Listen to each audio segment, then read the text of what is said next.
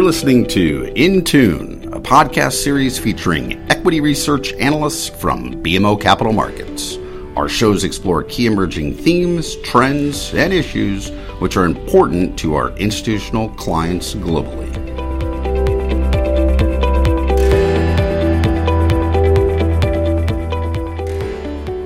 Hello, this is Brian Belsky, Chief Investment Strategist at BMO Capital Markets. Clearly, the human impact of what's happening in terms of COVID-19 and coronavirus has had a profound impact on our lives, but especially what we do on a daily basis and clearly in the world of investing. But from our lens, investors have a very clear choice. There's a choice between faith or fear. Unfortunately, investing, let alone the world, is at the mercy of coronavirus, COVID-19. The news flow, the headlines, and the bullet points that everybody seems to be reacting to. Fear of the unknown is the one and only culprit in our view, which is particularly troublesome to an investment world which has been fascinated by anxiety and obsessed with negativity since the 2008-2009 financial crisis. As such, we believe it is very premature to declare binary declarations such as buy, sell, recession, or green light go. In other words, bottoms rarely happen in a day, nor do recessions, let alone structural dislocations. Therefore, we urge investors to control what you can control. Stick with your process and discipline. If you liked a company X days ago, chances are their product or service has not changed. As such, we're not changing our forecast at this time. Conviction takes courage during times like these. As such, we are defaulting to what we like to call the 3 Ps of investing: perspective, poise, and process.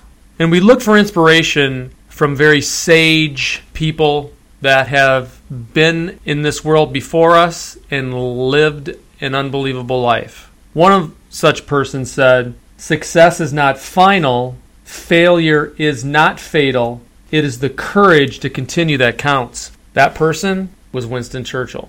Another person said, "Be on guard, stand firm in the faith, be courageous, be strong." That person was Peter, who wrote 1 Corinthians in the New Testament. So what does this all mean in terms of perspective? Now is a time for perspective. The U.S. market has rebounded quite well following the worst performance days in history. So too has the Canadian stock market. In fact, the S&P 500 has historically posted solid returns following deep corrections. In addition, when you see shorter duration corrections in Canadian stock market, which we've endured since the bull market began in 2009, Canada snaps back just as strong as the United States. With respect to the relationship of the VIX that a lot of people talk about in terms of U.S. stocks, the S&P 500 has logged strong price returns following these types of parabolic VIX spikes that we're clearly enduring when we see these 1,000-point up, 1,000-point down days in terms of the Dow Jones Industrial Average. Finally, U.S. stocks can recover from significant weekly declines, which again we have seen in a very violent way back and forth since all of these coronavirus headlines have virtually taken us over. Now, in terms of poise, control what you can control. What does this mean? Because of the human element of COVID-19, we all seem to be playing a practicing doctor, whether or not you're an epidemiologist or an emerge doctor or your friend that's a nurse. We're all reaching out to people to get more data. Control what you can control. What does that mean? Stay in your lane. Stay in your sandbox. Equity people should not be talking about bonds. Bond people should not be talking about equities. Economists talk about the economy. Investment strategists should be talking about investments, how to make money. Let's stay in our lane. Let's stick with what we know.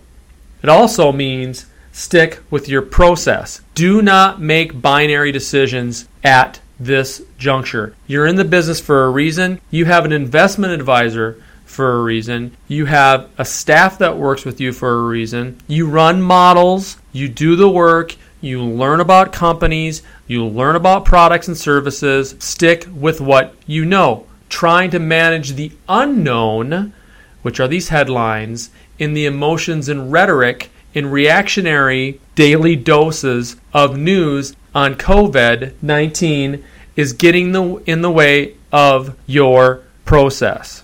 For instance, one of our favorite charts and things to talk about in terms of data is everybody wants to think they can time the market. If you go back since the beginning of the bull market, which just had its birthday this week of 11 years on March 9th, didn't seem like anybody was talking about that, by the way. If you missed the 5 best days and the 5 worst days of the market, meaning you were really smart and got out before the 5 worst days and you were really smart and got out to enjoy the 5 best days, you only outperformed the market by 130 basis points. That's amazing to us. What does that tell you? Stick with your process. Stick with your discipline. Stick with how you look at things. Stay in your lane. Which brings us to the overall theme, which we're saying not only for Canada, but especially for the United States. Our theme heading into 2020 was DDA, dollar-denominated assets. We simply believe that the instability around the world will ultimately cause investors to return to the United States. Yes, we had great years in 2019 following, which really spurred off of the terrible fourth quarter we had in 2018. There's no denying that in terms of U.S. stocks. But we also had a great year in Canada. And we do believe that the majority of global portfolio managers have missed the move in Canada, and for their general dislike of what's happening in the United States in terms of politics or whatever, have missed the broader move in the United States. That's why we still think that the U.S. is a home for stability in terms of equities, in terms of the currency, and quite frankly, what's happened in the fixed income market, we believe that we've seen flows back into the United States principally because foreign investors are receiving some sort of income by just owning U.S. paper.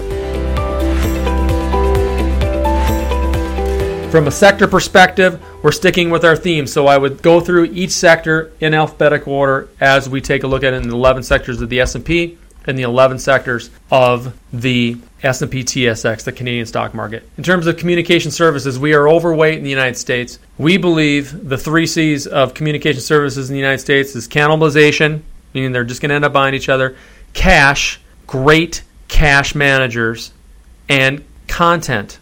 We also know that it's a great barbell sector. You have hardline companies and traditional wireless and telecom companies on one side of the barbell. On the other side, you have content providers. You've got internet companies. And in the middle, you have some cable companies. We believe that this is one of the greatest sectors in the United States. We have been overweight this sector since it became a sector in September of 2018. And this fits our overall theme, which you'll hear us talk about a little bit more when we talk about the next the other 2 sectors that were overweight, consumer discretionary and technology. This is where, as a society, we are spending our money. In content, like communication services, in consumer discretionary, stuff that you buy there, and in tech, in terms of the things that we have in our machines. And I'll get to that in a second. In terms of Canada, a little bit tighter in terms of how the sector is made up, but we continue to like those strong telecom providers, which, oh, by the way, are in the content game as well. In consumer discretionary in the States, clearly there's a strong online presence that we believe investors should have exposure to. Also, our overall theme for consumer discretionary in the United States is lifestyle. People are paying for things that they want to live through and live on and live with every day. Okay, in Canada, you have some great discount retailers, some great convenience store retailers that we think fit that bill, and some great coffee retailers as well. In terms of consumer staples, we're underweight in the United States, but overweight in Canada. We've seen this huge move into going to buy bleach and Listerine and toilet paper. We think this gouging is going to be way too overdone, and we think a lot of the valuations of these traditional household product and personal care product companies are way overblown. As such, in the United States, we love those consumer staples retailing names. The big box retailers that are the large discount retailers in the consumer staple area. In Canada, we're more market weight because of what we're seeing in some dairy companies and some food companies relative to the United States, much better valuation. Energy is a tough one. We just recently published a piece in Canada talking about energy Clearly, we have not taken out the lows that we saw a few years ago of $26 in terms of WTI. But energy, remember, as a commodity, has been underperforming major asset classes for 4 or 5 years. Energy in the United States is hovering somewhere near 3%. We only like the integrateds in the United States. We do think Canada will continue to outperform U.S. energy given the price discipline, the cash flow discipline, and the much stronger dividend growth that we're seeing within the pipes in the traditional integrateds in Canada. Financials, again, a very tough one. We like Canadian financials clearly for the big cash flow, for the big dividends. We believe the exposure to the energy patch in oil is way overblown in Canada. Where in the United States, we favor those financial companies that have multi-divisional assets, whether or not it's commercial banking, wealth management, capital markets, asset management. We like those banks and financial institutions relative to traditional regional banks that are more reliant on net interest margins, where clearly that net interest margin exposure has gotten a lot more riskier with the Fed cutting rates and with the bond market and 10-year treasuries hitting all-time lows.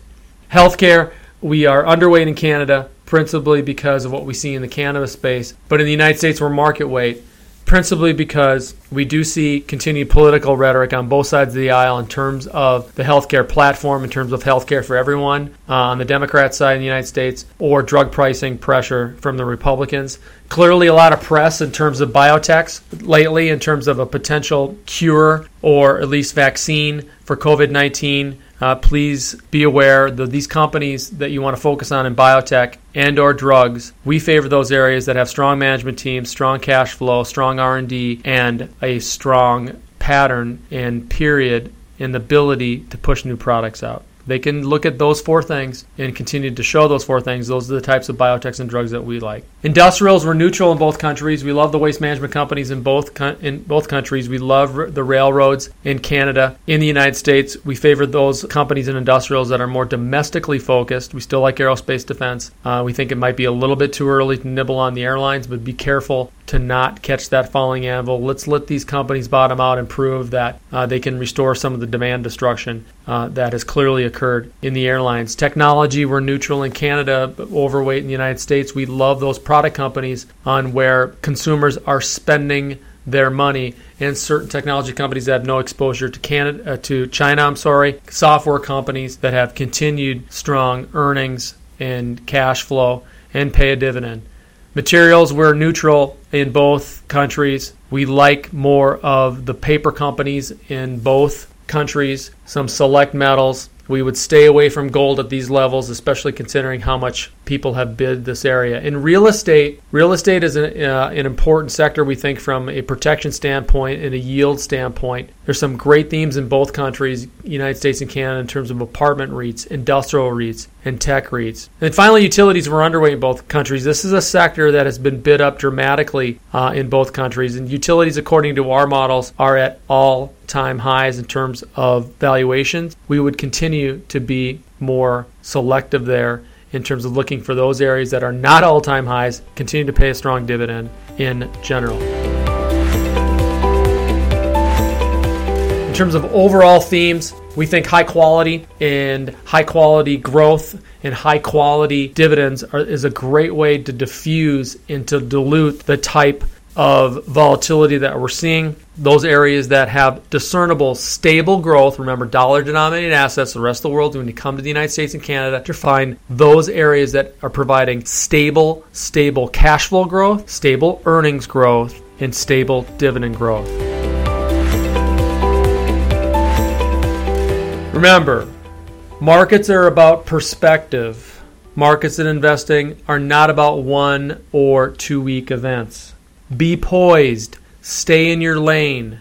Stay in your sandbox. Control what you can control, and you can do that by relying on your process. Remain invested. The pessimist sees difficulty in every opportunity. The optimist sees opportunity in every difficulty. You know who said that? Winston Churchill. Thank you so much for listening. If you'd like to see some of the reports that we've been writing in terms of what's been going on, we authored 2 reports in the United States on February 27th. One entitled Epidemic and Fear. The other report, Panic is Not an Investment Strategy. In Canada, we authored a report on February 28th entitled Correction Fears Spread North into Canada, and Oil Shock and Awe for the TSX on March 10th. Thanks again for listening. This is Brian Belsky, Chief Investment Strategist at BMO Capital Markets.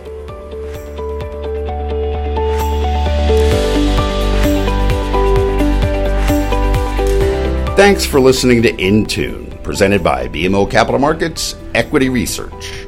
You can subscribe to In Tune on Apple Podcasts, Spotify, Google Podcasts, and other podcast providers. Or visit our website at researchglobalzero.bmocapitalmarkets.com to listen to more podcasts. Until next time, thank you for tuning in. To access our full disclosures, please visit researchglobalzero.bmocapitalmarkets.com/public-disclosure.